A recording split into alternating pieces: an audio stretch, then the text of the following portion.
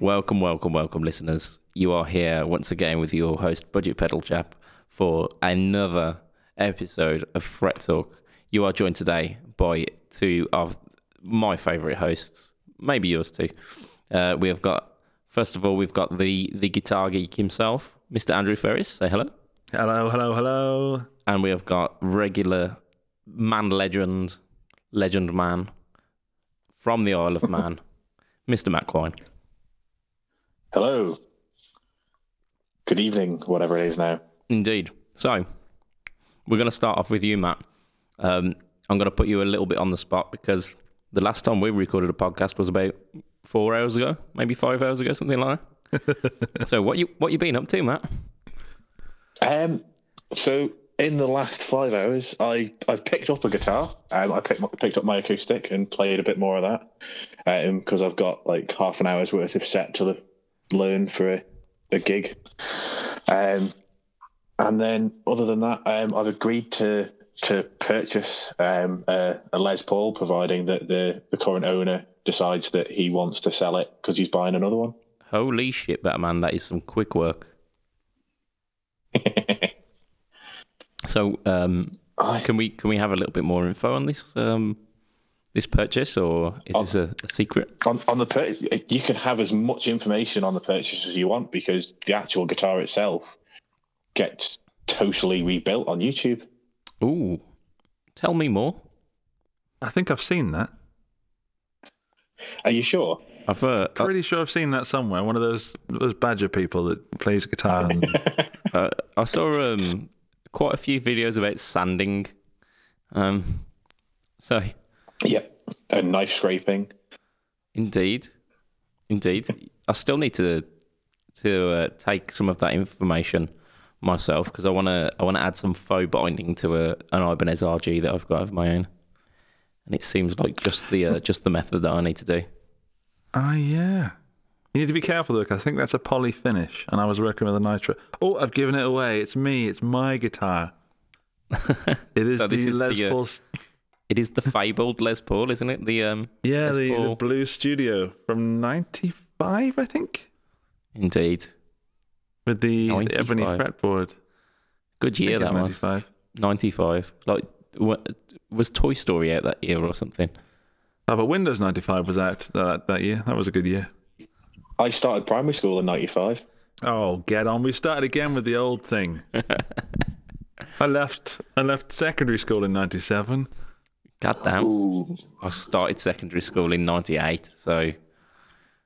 All right, so we're across the board here. Indeed. I mean, that's what this podcast is about, isn't it? It's about a breadth of knowledge from both young and both old, experienced and inexperienced. Mainly the old thing, though. Yeah, get it out your system. But yeah, Matt is provisionally buying the Les Paul Studio that I've featured heavily sanding on YouTube on the Guitar Geek channel, because I've found a Les Paul standard. May I take over the "What are you doing, Matt"? Is that all right if I jump in there? Yep, that's all I've done anyway. In the last 5 hours, spluffed his load quite quickly. I'm currently on a project to downsize because this is something I shouldn't say, but I own too many guitars. No. Yes. There's no such thing. No say such ain't thing. so. I can't. Because of the reason I have guitars, and that's genuinely for work and their tools. Yeah. I've been suffering from option paralysis. This is something we talked about in the last podcast, actually, which is yet to be released. But you will hear about my my bugbears with option paralysis. It's like I've got a fifth sense. I've barely got like two. But I'm sat in my studio now, and people ask me how many guitars I have, and I don't know the answer. And that's even the ones that aren't hidden cases. And sometimes I do open cases, and I find a guitar, and I'm like, oh my goodness, where did this come from? So I'm on what I'm calling Project Sell Everything That Isn't Nailed Down, including some of the things that are nailed down, including the nails. I mean, if you can get a good price for them, then It's worth a flip. Yeah, isn't well, it? it's coming up to Christmas, so Yeah. everyone needs Oh, a little stocking filler. I tell you, Christmas is hitting hard. It is. But there's snow outside. I mean, we mentioned that on last cast as well. It's still there. It hasn't gone in the 5 hours. Me. But yeah, I'm selling. What I'm doing, I'm trying to go from many budget to mid-level guitars Yeah. to several better guitars, and then a few sort of fun ones. Speaking of which, about a week or so back, you did an unboxing of an Epiphone SL. So Yeah, that's one of the budget ones. okay, so we're selling that one, yeah. No, I'm keeping that one at the moment because it's hopefully YouTube gold. Oh yeah, I mean it's bright yellow, so It is, but it's the closest to gold you can get without being gold, I suppose. But it is surprisingly good. that sounds like a question. It is. Well, I got it for £89, and with that came, excuse me, I got it from Andertons. Yeah, And they gave me a free accessory pack, which was worth £40, which then suddenly one day was worth £29 on the website. I'm not sure what happened there. And they included a Stag cable with Reen plugs and a Fender clip-on tuner and an Andertons gig bag. All of that for the £89. There was no extra cost. that's pretty cool. I've since sold. Yeah, I've sold the tuner and the cable. And I sold that for about a tenner, so I'm already down to £79. That's pretty good. And I'm going to sell the case as well, so I'm hoping to get another tenner, which takes me down to 69, dudes. That's 69. Yep. I mean, it's very low hanging fruit in terms of comedy, that is, but we'll take it. We Thank will you very take much. it. But that's not the only thing that you've purchased recently, is it? Because It is not. You've shown another guitar. Are we allowed to talk about this one? Is it? Yes, we are. I'm not going to post it on my personal Facebook wall, which was a mistake, which our saviour, Matt Quine, has saved me from getting a right old telling off. Indeed. I'm actually sat in the room now with not one, but two Line 6 Variax guitars. A gaggle of Variax? Is it? That's a Variaxi. A Vari. I was wondering what the mass noun for it would be. Yeah, I've got the Line 6 Standard Variax, which is basically the Pacifica. Yeah. Not a bad I'm led to guitar. believe. It's Surprisingly good. It's a Pacifica with upgrades as well, isn't it? Because it's got I think it's got a tusk nut and it's got graphite string trees. That's right. It seems slightly more robust than the standard Pacifica. So Yeah, in the theme of getting usable instruments rather than a collection of ones that I quite like and are quite cool and cheap. yeah, I wanted the Variax because I'm running the Helix, and it would just be so cool to just plug in and lay down some backing tracks when I'm doing recording. yeah, And if I want a Les Paul sound that's quite close, then I flip to the Variax. yes, yes, But maybe it stays in the final mix, maybe it doesn't, and I put a different guitar on there. But for the creative process, it's a very useful tool. yeah. It gets you definitely within the ballpark, doesn't it? Definitely. I don't want to go over a Variax review, but I had this Variax Standard because it was on Black Friday sale. Yeah. And then I've also had a JTV 69 previously, which I didn't like at all. Ooh. And Okay. even though it's much more 69's expensive, It's the Strat-shaped one, isn't it? The 69. that's the Strat one, yeah. Did you have the 3 singles or the Hum single? I had the humbucker version. Yeah. And I tried to kid myself that it was a good guitar, but it wasn't. There's some actual, what I would call design faults. Okay. The nut width versus the bridge width, the top E tends to sort of fall off the neck, off the fretboard. Oh no. And I just wasn't happy with it. But this this Variax Standard was really, really, really quite impressive, especially for the money I paid for it. But then in my local classifieds up came a JTV 59, which is the single cut Les Paul style. Mm-hmm. And it was not much more expensive than the Variax standard, so it made sense. It was basically 50 quid more expensive than the Les Paul, the Variax standard. You got a very good deal on that then. You got a very good deal. Because I was a phenomenal guitar. I was almost convincing myself that if I found a 69 on the sales sites for less than 500, I'd go for it. But they weren't. People were staying firm on their prices. I've played both, as you know, and I wouldn't change. I don't think you're going to see much of a difference. No, I had the opportunity to play a 69 in a local music shop. I played it unplugged because they hadn't bothered charging the battery. A kid. I mean, this was like probably a year after, maybe more than that actually, maybe 2 years after it was released. So it was understandable. It wasn't the shop's fault at all. But I like the feel of it because it's a slightly more substantial neck, isn't it? Yeah, it was nothing. I mean, I've said about the design fault. It was quite a nice guitar to play. It just it didn't feel like a Strat, and it didn't feel like any of the models that it modelled. Yeah. I just feel you get a better guitar with the standard and the 59. Yeah. The 59 is actually one of the best made guitars I've ever played. Really? Ooh.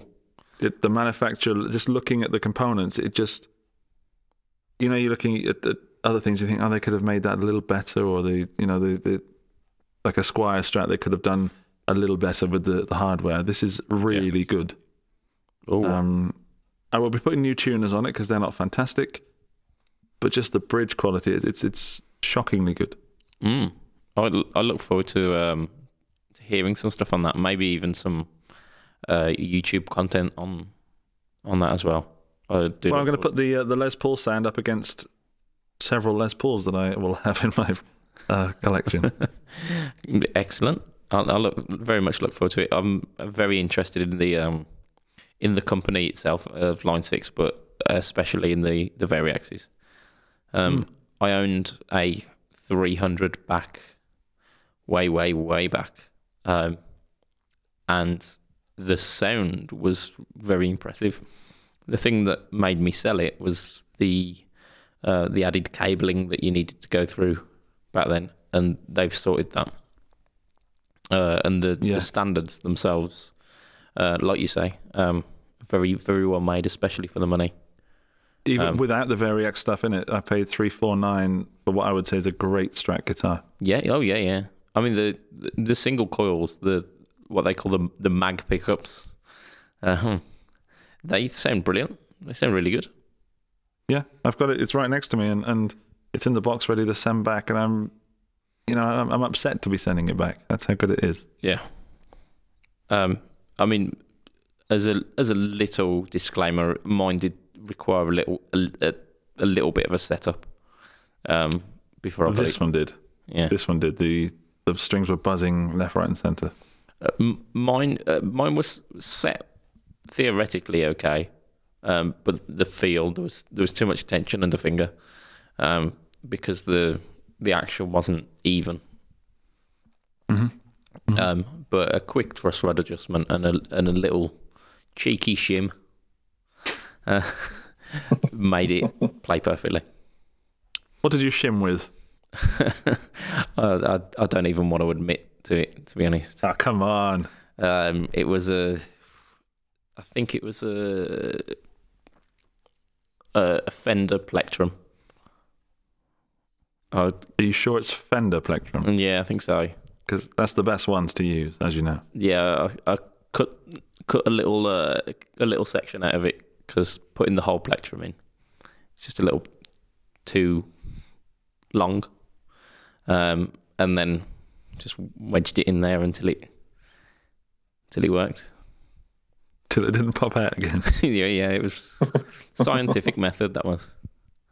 And if you're ever short of a pick, then you just have to take your neck off, and there you are. It wouldn't function as a pick anymore. You're gig ready. So I think we should move on before we continue just fellating the Variax software. We've lost all of our subscribers for talking about Line 6 in a positive way now. So. And the last podcast, I actually admitted that the Spider series weren't terrible. So, yeah. Okay. That's everybody gone now. Yeah, They're all gone. yeah. If they weren't gone already, they're gone now. So we can say what we want. I mean, Yes. Oh dear. So our kind of theme of this week is kind of home recording and computer-based guitaring. That's a wonderful robot impression that you are doing there, Mr. Ferris. Thank you. It's opportunity to dance. It did not translate very well to the listeners because unfortunately the microphone did not pick up the wonderful. Maybe I should... There we go. That's better. There you go. Good. Come on. Right, so, how are we going to start this one off? No idea.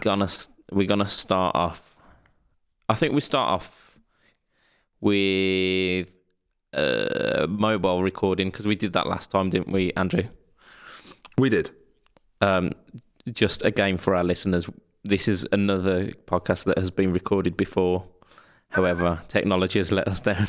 I think we've worked out the gremlins though, so we're doing crossed. a podcast about computer recording in which the podcast recorded by a computer has failed twice. Yes, yeah. It's more than twice. That's the end of the podcast. Good night. I know. Yeah, it seems like a weekly occurrence, this podcast failure. I am using a new interface and I'm not stressing the computer so much, so it's hopefully going to record properly. Anyway, by the by, so mobile recording. The reason I wanted to talk about this is because recently in a Black Friday sale, seems so long ago now, doesn't it? It was relevant when we first recorded it. There was a sale coming up on the iTrack Pocket, is it? The iTrack Pocket by Focusrite,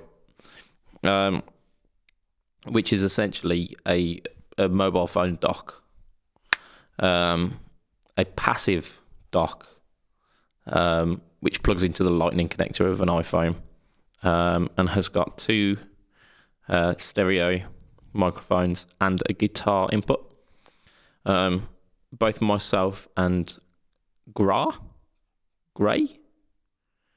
Gra, who is in our group, and he's gonna come on one of these podcasts very soon. He bought one and encouraged others to do so. So I ended up having a look on the website and slipped and accidentally purchased one myself. Shame. For shame. Oh, it just reminds me of that Game of Thrones gif. With you walking down the road with a USB interface. Yeah, and people flinging naked poop at me. Yeah. Yep, that's the one. However, the interface thing is brilliant. I had a quick go of it when I was in a recording a rehearsal studio, not a recording studio. That would have been extremely opulent for just testing it. So I was in a rehearsal studio and I managed to whip out this iTrack and recorded some very quick audio, and the quality seemed absolutely brilliant. Those of you who follow my Instagram stuff and my Facebook stuff will know that I use a mobile a lot of the time with certain other things to record a lot of my demos. And the reason for doing so on the mobile and not doing it in a more professional way is because I'm lazy. No, it's because it's very, very convenient. It's quick, and it allows from the moment inspiration strikes to the moment you're recording to be very short. Hey, quality that was, wasn't it? That was a brilliant joke that I just told there, wasn't it? It really was. Keep your shirt on next time. Dear God, we're not going to get through any of these topics. No, Sorry. none of So, them. the kind of allure of mobile recording for me is that it's on the go. It's very convenient. It's always in the pocket and it's available. The iTrack Pocket seems like a great thing for that. But I've also used the iRig Pre, which is like a single XLR input for it goes like inserts into the jack socket, and I've used that with the SM57 that I'm holding in my hand right now to record pretty good quality close mic'd examples of guitar pedals and whatever I've been doing. So, I mean, that's what I've got to say on mobile recording. Have either of you delved into mobile recording, or do either of you use mobile recording, or? I've done some very basic stuff. So about 3 years ago, I got myself the Line 6 Sonic port. Oh yeah, cool. With the intention of using that in exactly the same sort of way, just being able to plug your guitar in, doing a bit of recording on GarageBand, which I did for a while, and then for whatever reason just stopped. So I actually recorded an intro and outro for a local podcast. Oh, that's pretty cool. That was going at the time. But other than that, I didn't really do much with it. I then proceeded to lose it, as I do with a lot of things. So this year, the Sonic port's much easier to lose than say, for example, the Amplify footboard, which I've managed to lose. Maybe it's something with Line 6 products; they disappear after a certain while. Yeah, they have a expiry date. Yeah, they get up and walk if you don't use them very often. Yeah.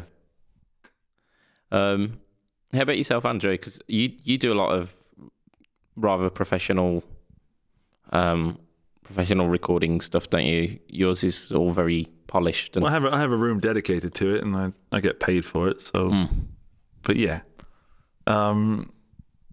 Regarding mobile recording, I've used one of the iRigs, the original iRig, into an iPhone 4 at the time with Amplitube, and I was just too lazy to keep plugging the cable in and out and charge my phone. It was the whole charging the phone, and it was always at the end of the day when I had time to sit down with this, and my phone's on 15%. Well, I won't be doing that tonight. Yeah. Oh, was the original one did that not plug into the headphone socket? It did, yeah, but my phone was still... But you had to have that and then along with the cable, yeah, and I'll get you. Yeah, but nothing wrong with the product, just my sheer laziness. No, to be honest, I've found exactly the same, because I've managed to pick up one of the old iRig. It's just like a 1/4 inch to a 3.5mm jack connector, isn't it? Yeah, I've got it right here. It's still sitting in the drawer gathering dust. But I think that for me, there's some really quality options out there, including the ones you've mentioned so far. Yeah. The only problem for me with mobile recording is that ever-decreasing battery life. Yeah, yes. And then when you plug... I do some of my videos with my phone, and the problem I have with recording is that as soon as I plug it in to charge at the same time that I'm recording, you get the hum, you get the noise interference from the charging cable. Oh, this high-pitched, either a low hum or a high-pitched wee. Yeah. I can't say that I've noticed that myself, and I've done some recording with when it's been plugged in, but maybe I don't do it as often as I don't know. It's easy to remove, but it's knowing that it's there is annoying. Yeah. But that's just being rather negative. I think it's an amazing opportunity what people have available to them these days. It's phenomenal. It's amazing to think, because when I first started kind of home recording, it required quite a bulky setup. It was laptop interface, many cables, microphones and whatnot. And now it can be as simple as a little cable and your own mobile phone, which you carry around with you anyway. And you could... Yeah, it's... Yeah. The first recordings I did outside of a studio were in the 90s when I was a teenager. When you guys were yet to be born, probably. Oh, I was around in the 90s, just about. It was...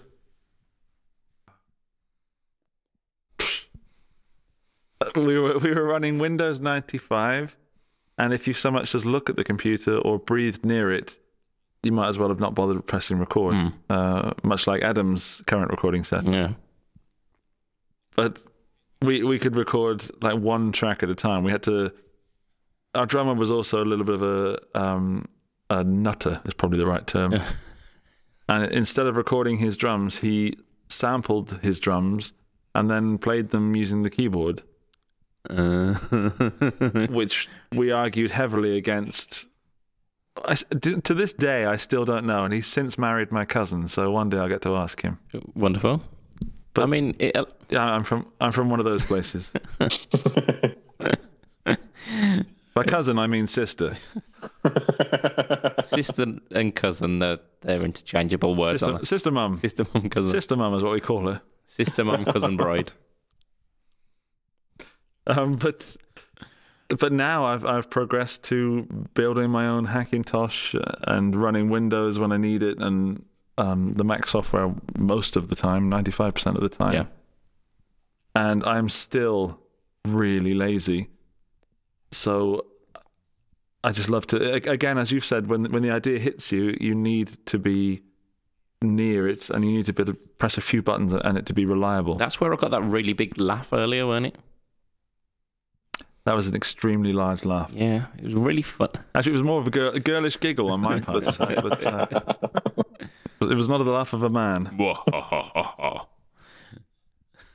But that's why I'm now running a Line 6 Helix as an interface. There you are. And tell me more. And yes, I am. Tell you more. What should I tell you? Well, how does it feel as a guitarist?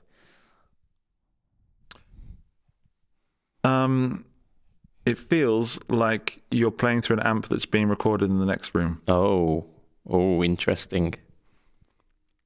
Yeah. Which, I have played in studios, and I've played in studios where that is the deal. You sit, maybe in the control room or a different room, and the amp is somewhere set up when it's already set up and mic'd up, so you don't have to worry about becoming deaf because there's 100 watts blasting out somewhere. Yeah.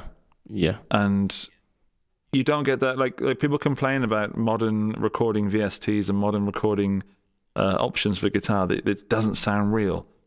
And a lot of that is the fact that it doesn't feel real because you're not in the room with the amp. But if you were to play through an amp and then listen back to the recording, it would sound a lot like what you're hearing back from an Amplitude VST or from the Helix. Yes. Yeah. Do you know what I'm getting at?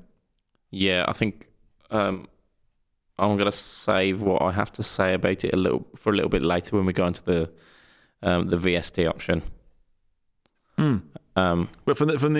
But to go back to your question, the feel of the Helix, the response of, say, you just drop the volume or the tone on the guitar a little bit, it reacts to me just like an amp would.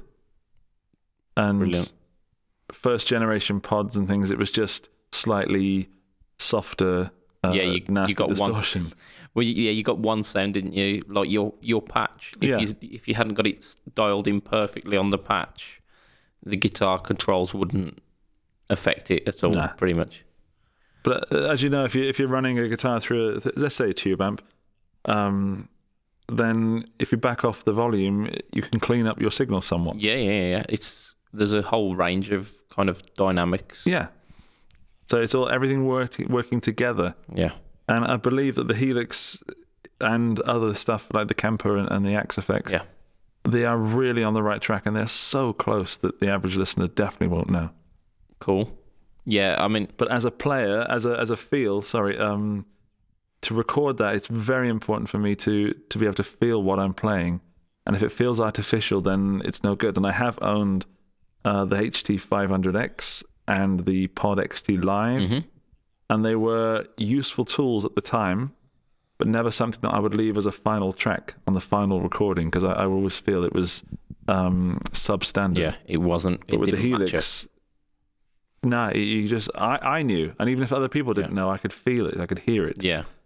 And with the Helix, I'm extremely happy to leave that as in a final mix. It's I phenomenal. mean, I have that same problem with programming drum software, believe it or not.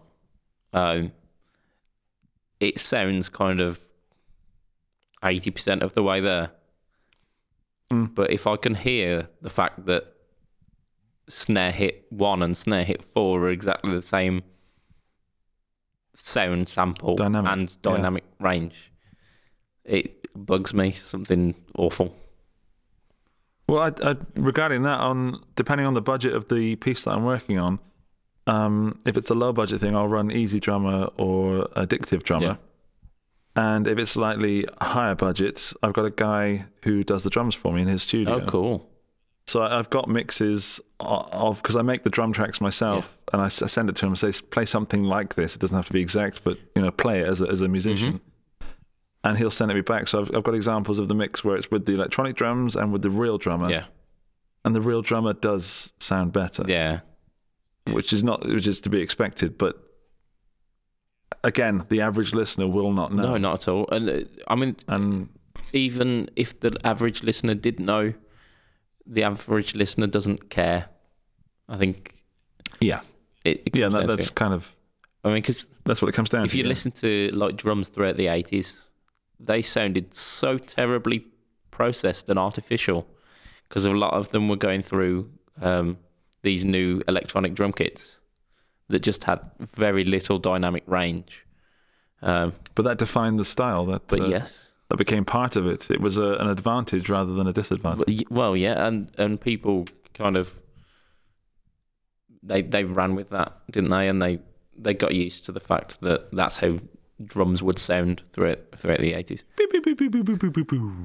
But I mean, even the ones that tried to emulate real drums, because I know a lot of ZZ Top from that era used artificial drums. I didn't know that. Oh, it sticks out like a sore thumb when you listen to it.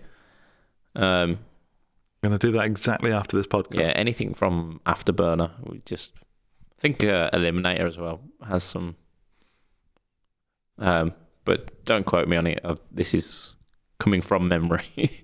So, but yeah, there's a lot of kind of artificial, artificial sounding real drums. Or you know what I mean. They're supposed to emulate real drums, but they.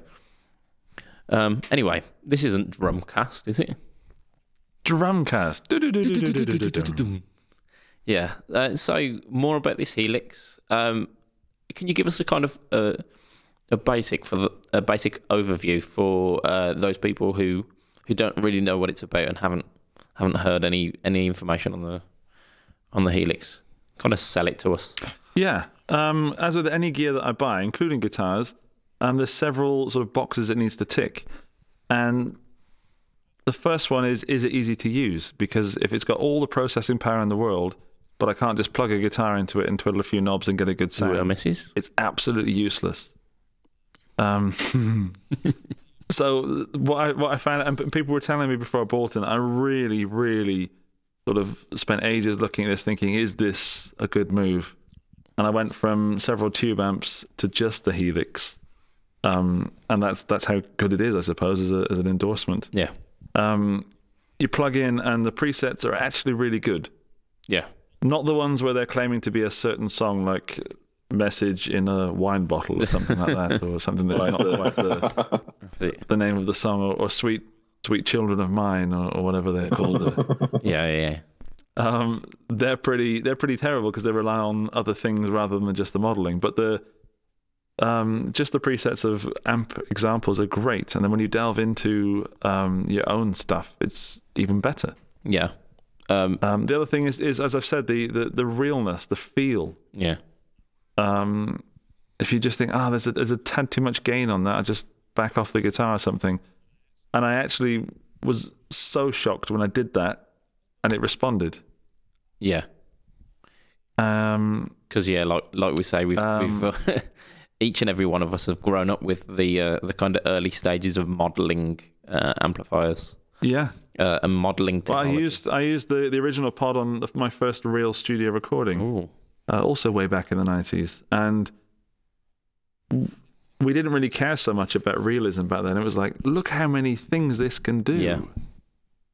And yeah, it was overused and probably praised too much. But as a step forward, it was shocking back in those days. Yeah. But back to the Helix, it's really good. Yeah. It's just simply really good. And I probably should. I've also tried a Kemper, and that's also really good. Yeah. Our good friend Ollie Miles has got a Kemper, and he comes on and sings its praises. Yeah, it's all about applying your tools and the best tool for the job. Yeah. But what I will say is I'll happily plug into the Helix and record and just rehearse when my daughter's asleep and not wanting to make too much noise. Yeah, so it can work as a one-stop shop for recording, but also for practice and rehearsal and even live gigging. Well, not just that, you can run, say, the lead guitar, the lead bass guitar, and the vocals through it. Ooh. So it's got a mic input as well. Yeah. And in theory, what you could do is run your guitar into it, run that through all your effects and preamp, run that then through a 4x12 cab, mic that, and mic that back into the Helix, and then use that as an audio interface into your computer. That's wow, pretty impressive. Yeah. I mean, you could just use the modeled 4x12, but if you really wanted to... if you've got if you'd bought a Mesa 412 or something that you really love the sound of, and you just had to have that on your record. Yeah, it's crazy. Yeah. And again, that's live application as well there. Yeah, it's a tool. Cool, yeah. So, Matt, have you got any questions about the Helix or anything you want to know at all? No, not really. The only thing I really know about the Helix is from what Andrew said and what a few of the other guys in the group that have got them have said. Yeah. There's something that, if I had that kind of money, I might look at. But for now, what I've got it serves me well, and I have no need for one. Yeah. I can understand that. You've got a pretty sweet setup anyway, so it's not something you'd be looking to trade in readily. Nope. Moving on to our kind of final point of the home recording and kind of recording using computers. VSTs themselves, so the software which you can plug a guitar directly into your computer and get wonderful sounds. My experience with them started with GarageBand. Back in 2007, I think, something like that. I got a Mac, a really basic MacBook, and a little 1/4" to 3.5mm adapter. And I was running the amp sims on GarageBand. They were always really noisy. To me, there was always, whenever any gain was added to it, you'd always get an added kind of background noise on top of that. They were quite responsive, but it was kind of harking back to those pod days where it would respond well if you'd got a setting that you enjoyed, if you try to tweak that setting on the fly using volume and tone, it would become very artificial sounding. So a couple of weeks ago, I thought I'd give VSTs another chance, but being reluctant to sink any money into it, I thought I'd see what was available for free, just to see how the technology had come along. So I tried some free softwares available for the PC, because I now don't run a Mac, because I'm not as rich as I used to be, obviously. But they were fine. I found the thing that struck me with these was the feel again, was that artificial feel. And no matter what I tried, I couldn't shake that kind of voice in the back of my head telling me that what I was playing wasn't a real thing. And it was all down to my fingers telling me that. Because what I was playing, it sounded okay, but it didn't quite feel okay. Granted, there are a lot of people that are growing up with this, though, isn't there? Yeah, definitely. And for them, and it's not belittling them in any way, but if that's all they know, like bedroom players rehearsing with Amplitube or any free stuff in their room, they're not going to know this feel of a real amp. Of course, and they're not going to have that problem. But as a player that's grown up through those sort of different grades of paycheck, affording different grades of gear, there is a severe lack of feel and realism from most VSTs. And for me, as a guitar player, it turns me off straight away as soon as I can tell it's a VST. That being said, though, a couple of years back, probably 3 or 4 years back now, I did a little recording session with a friend of mine. He just started a little kind of project up, doing power metal, believe it or not. I'm not known for mod power metal, but he was doing some power metal, and he really liked my guitar style, and says, I really want you to lay down some lead work on this. And I was plugging directly into his rather powerful computer, through I believe it was Amplitube 3, and it was an Yngwie Malmsteen patch. Nice. And it sounded great, and it felt great. I will put a little disclaimer that before I started recording, I had drunk about 2 or 3 Guinness before that. Well, that's the required amount for playing power metal. Well, I thought I needed to loosen up a little bit before recording. So the Guinness was the... for the high gain stuff, and I'm really sorry, some people, but the high gain stuff is not so noticeable. Yeah, there's a certain... Because it's compressed, it's the subtlety doesn't is not quite... The willy doesn't really matter what you do. I mean, you could take what I've just done there and mix that straight in. It's going to sound exactly the same as a tube amp. I think we might get a little bit of kickback from some of our listeners on this one. But I know what you're saying in terms of like it's very heavily compressed, and it's almost a heavily processed sound with metal guitar, which is easier to emulate than the nuances of a tube amp on kind of the edge of breakup. Yeah. Because, like you say, with the feel of that, if you pick lightly, you get a perfectly pristine, clean sound. Whereas if you dig in, you're getting that kind of grit and that gnarliness behind the note. It's the subtleties, isn't it? It's those little subtle things. Yeah, and that I can't say that I've found with VSTs as of yet. I don't know about yourself, Andrew. You might have. I mean, because you use Logic, don't you? A lot of the time.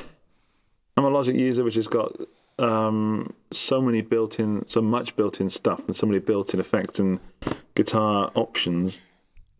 And for my job as well, you don't really need much more than it offers. Yeah. And if I was truly a professional, I would just be using Logic. Yeah. Because there are many people who are earning much more money than me, spending far less money than me, just using Logic. But part of the fun is spending the money, isn't it? It is part of the fun, yeah. Justifying, I do need this this extra thing. It's for that's the the job. reason I started a YouTube channel, as you know. Yeah. Well, if I buy this, I can review it on YouTube. That's it, yeah. But yeah, any of those DAWs out there at the moment, but Logic particularly has so much built-in stuff Yeah. that in a final mix, and I've actually listened to one of my favourite sort of independent musicians is a guy called Brightener. Well, that's the project name. And I got in contact with him and I said, well, how did you get this guitar sound? How did you do this? And it's a surfy sort of music. Okay. And it's so clean and tremolo and reverb and really lush. And he said it's just Logic. Oh, wow. And I genuinely couldn't believe it. And it is down at that point to the mixing stage and the mastering stage. Yeah. And the tracks were mastered individually and then mastered as a whole. And it just sounds so good. And maybe it's because it's clean with a slight tint of effect. Yeah. There's not much overdrive going on or distortion, but it as an album, it's very, very listenable, and you wouldn't know that it's not going into an original Fender amp with a special Fender reverb, and it just sounds really good. And it shocked me, and it shamed me.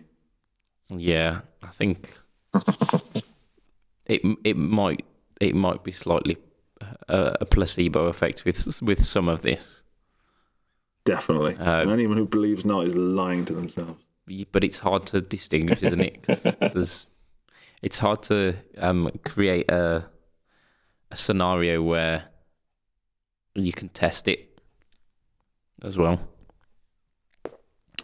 Well, the guitar market is so varied, and no one is ever going to say, well, I'm happy now. I don't need to buy anything more. No more guitars. Yeah. I mean, there's that phrase, isn't there? There's the one about pedal boards. My pedal board's complete.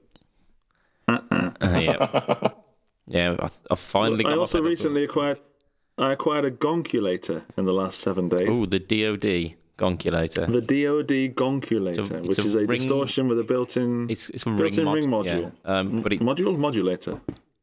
it doesn't actually modulate, does it? It's just a notch filter on the distortion. No idea. Have you not? But I know that yet? when I plugged it in, I thought, what have I done? I could have bought food with this money.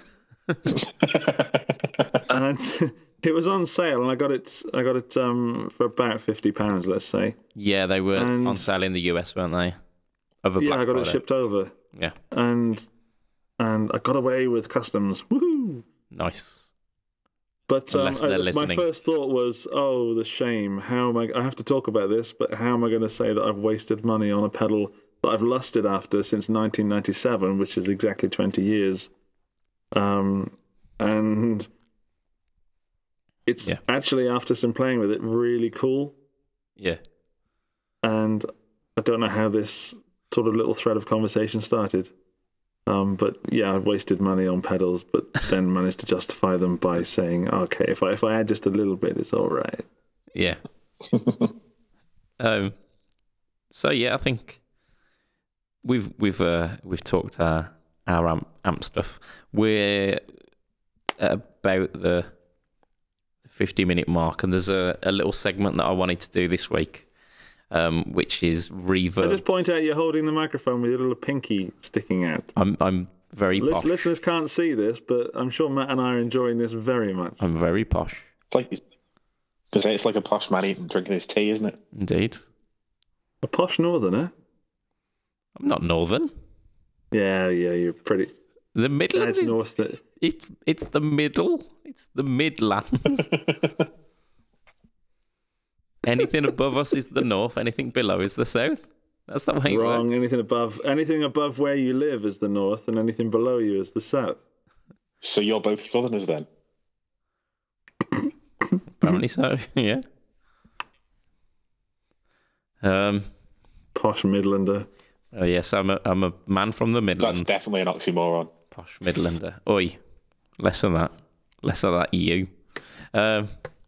Use. Onto this this beautiful segment that I've had prepared for 2 weeks. Reverb, not the effect, but the website, released a list of best-selling pedals on their sales site. So they've got top. I think they did like a top 20, but I only took the top 5. So I've got overall, and I've got their new for 2017. So we're going to do a little bit of a guesswork one here. So we start off with Andrew. Can you guess new for 2017 any of the top 5 pedals for sale on Reverb? No, I can't. I'm going to go for. Can I sort of work my way towards the answer? Go for it. TC Electronic. Are not on there. Electro Harmonics. Are on there abundantly. Soul Food? To 2017. New for 2017. You are kidding. Yes. Oh, sorry. So think about things that were released this year. I'm going to go for the Russian Big Muff. You are correct at number 4. EHX Green Russian Big Muff. Get in. Nano? Yes, you got one of them. So Matt, let's see if you can go for another one. Yeah. How about the Electro Harmonics Blurst? The Blurst does not feature in any list ever, unfortunately. Oh dear. Not even for the best portmanteau based pedal between the words blue and worst. It doesn't even feature on that one. I know. I'm going to go for the what's it called? The Electro Harmonics. Yes. Got that bit right so far. Canyon. Which Yes. Good man. Number 1. Is the AHX. Number 1. Yeah, number 1 is AHX Canyon. Yes. And the other 3, I don't think you'd get even if I gave you a list. So, in at number 2. So, sorry, I'll go through them all. So, number 1 was the AHX Canyon, the Canyonero. Number 2 was the Chase Bliss Brothers. So the MIDI controlled analog overdrive. It's like a digital controlled analog overdrive. That's beyond me. The third one was a company called Jext. Never heard of it. It's the Teles White or something like that. That's not a real pedal. No, I think someone had a stroke. That's a rebranded Behringer, definitely. Number 4 was the Green Russian. Yes. And number 5 was the Digitech Freak Out. I have that pedal. Oh, do you? Yeah, it's awesome. Cool. So you own... It's one of the most fun things. I have 2 of the top 5. You do? Of the new 2007? Right, so... I'm contemporary. So, they've also released a top 5 of overall sales ever on their website. So this is top 5 best-selling pedals. And every one of these... is a Boss. It just says Boss Katana, yeah. It's not even a pedal. No, you should be able to get at least one of these. So Boss DS1. Hall of Fame. Hall of Fame is on there, yes. Well done, and that's number 1. Oh, sorry, number 2. No, number what? Number 2. The Big Muff? TC Flashback. The Flashback is not on the top 5. I believe it was like 6 or 7. So you will have just missed out on it. I said the Big Muff. Am I going to go? Am I anywhere near? The Big Muff's not there. There is only one EHX, and it's not one of their drive. What is it? That's the point of what you're supposed to do now. I don't think you've got the rules of this game, Andrew. Is it the that one? Small Stone. Small Stone. That's actually the one I was looking for. No. Okay, let's go for it. Small Stone, Big Muff, Holy Grail. Holy Grail, yes. Well done. Holy Grail. Really? Yeah. Holy Grail is number 5. So out of the 5, you've got 2, and you've got number 5. So one is, and they're both reverb pedals. no. Number 3 is a delay pedal. Number 4 is a, I think it's a booster. Is it the carbon copy? Number 3. 3 is the carbon copy. Well done. Yep. Number 4 is a kind of booster or compressor, I think. That's the exotic. If it's a booster, I heard it in your voice. Yeah, it's the exotic SP. Yeah. And number 1. I heard it in your voice. Oh, awesome. Sorry. Sorry. Number 1 is one of the most ubiquitous pedals. It's The Metal Zone. It's the Metal Zone. No, it's not. Think of what everyone has got on their pedal board, but may not even use at a gig. A tuner. T2? Not a tuner. You'd more likely use it at home. Boss RC3. Think of a better one than that. Ditto. Oh, hey! Yeah, we got there. Get in. So, the top 5. So we got the Ditto, we got the Hoff, the Hasselhoff, the Carbon Copy, the Exotic SP, and the EHX Holy Grail. I didn't do the top 10 because I thought top 10 would just absolutely kill it, but that was fun.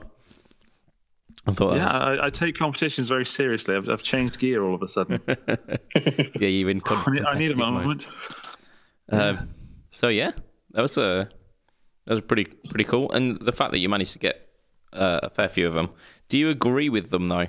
So what were they again? So we'll go through. So Ditto number 1. I think we can all agree that loopers as a general thing are important. Definitely. Yeah. Number 2 is Hoff, the Hall of Fame. Never owned one, but only heard good things. So this is, I've got a big one and a little one, so I love the Hoff. Hey, check you out. Lucky lady. I've only got one of those. Yeah. Unfortunately, yeah, mine's the 1 knob version.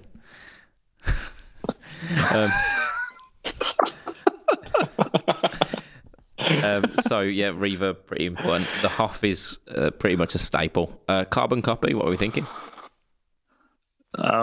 Also never used one, but I know it received plenty of hype and good things. No, I've never used one either, but they do get rave reviews from pretty much everyone that I know that's played one. Yeah, I mean, the closest I've come is the Joyo analog delay, which is supposed to be a pretty reputable copy of it, but it doesn't have the modulation setting. And I love them so much. I've got 2 of them already. I have the Joyo, and that's really good fun. Yeah. It's great pedal. I could imagine the Carbon Copy. And they're still ubiquitous. They're on board still after being released many, many moons ago. The Exotic SP, is it the booster? Is that the booster? Can never tell with the exotic stuff. So SP is definitely the boost. Is it? Definitely. Yeah. What does it stand for? Sexy penis.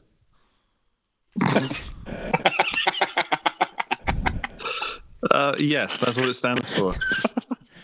I'm gonna have to have a word with them. They're stepping on my toes here, aren't they?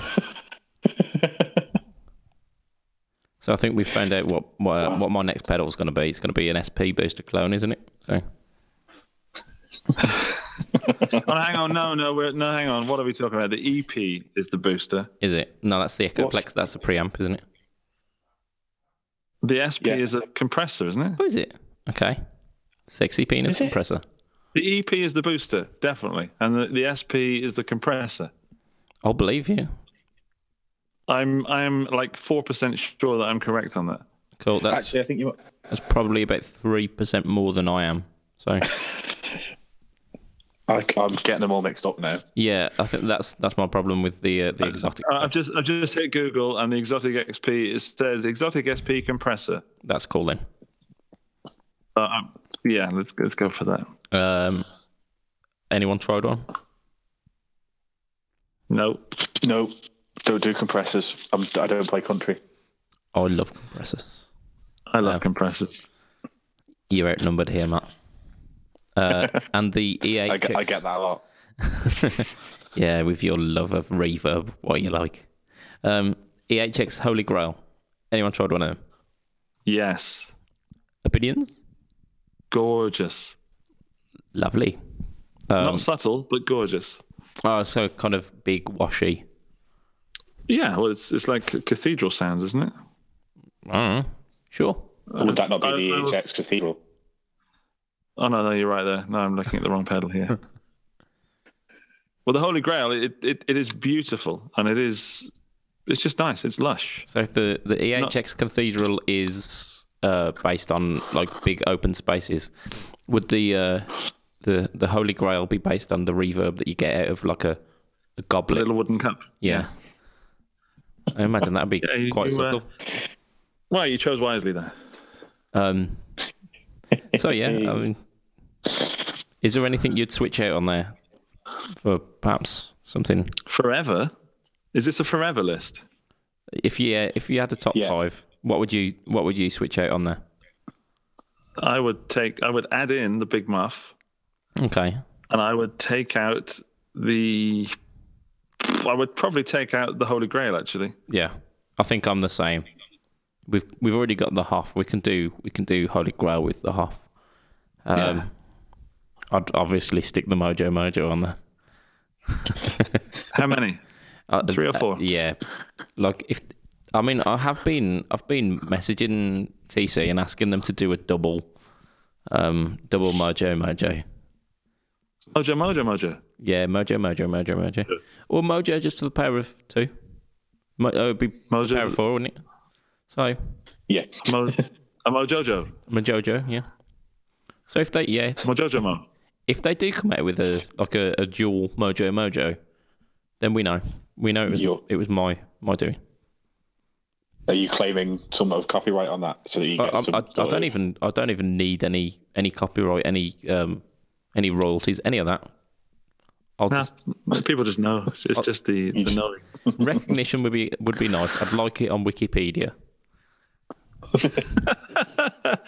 I promise you, if they do that, I will edit it for you. Cool, sorted. Without Budget Pedal Chap, this pedal would not have been conceived. Exactly. How about you, Matt? What would you switch out of that list, and what for? You'd probably put another Hoff on there, wouldn't you? No, you see, you can get away with one Hoff. Just one Hoff.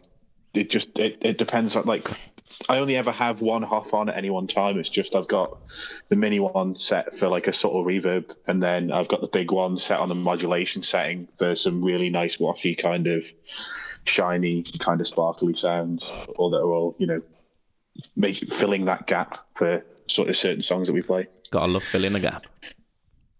I think I'd probably, the same as you guys, probably get rid of the Holy Grail. I think I'd put a drive on there. I'd probably put TS808 just because I use the TS Mini, but that's only because the TS808 wouldn't fit on my board. And it is the TS808 in a smaller box. No, it sounds slightly different. I'd agree with you on that, actually. It's such a ubiquitous pedal, isn't it? Yeah. Yeah, I'm finding it difficult to disagree there. No, I think we've all made some grand choices there. And that is where we are going to end for today. Been a lovely cast today. Second lovely cast today. I'm happy to join you for the late night after hours version. Indeed. This is Fret Talk After Dark, this one. So, if you would like to find us on the internets, you go Facebook groups and you type in Fret Talk Group.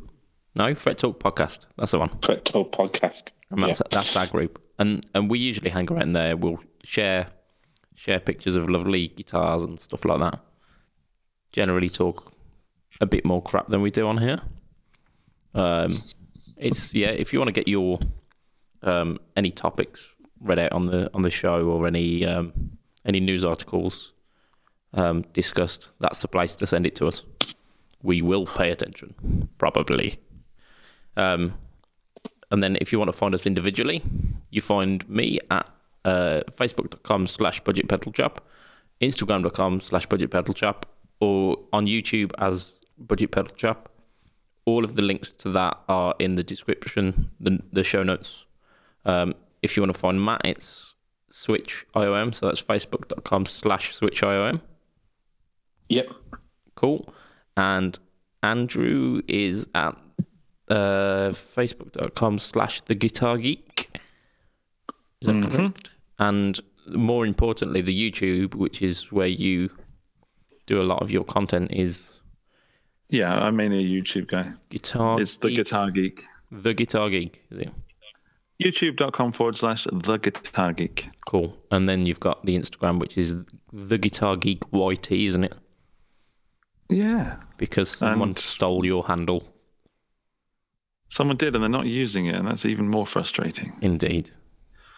It's almost as frustrating as the fact that I've just noticed that Adam is wearing a Christmas jumper. I very much am wearing a Christmas jumper. I'm in the festive mood. I'm jealous. Maybe because I might not have to go to work tomorrow. This is how festive I Snow day. Snow day. Indeed. You know, they say snow joke. Snow business, like, hang on. I've ruined that.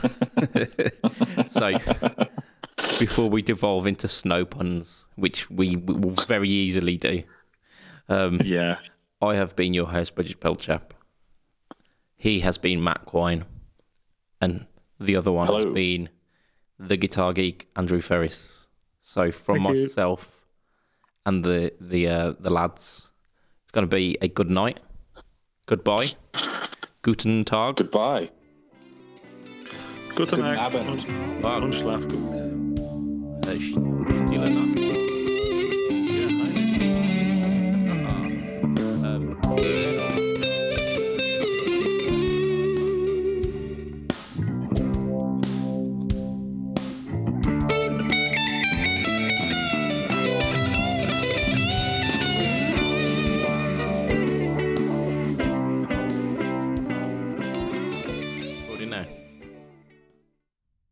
Yes, I am currently recording. Me too. Welcome. Oh. Sorry, I didn't realize you were actually starting. Normally you say we're going to start now. Yeah, I was just we're gonna singing start now, yeah. The intro. Sorry. I mean, you can sing the intro if you want. No, no, no, no, no, no, no, no.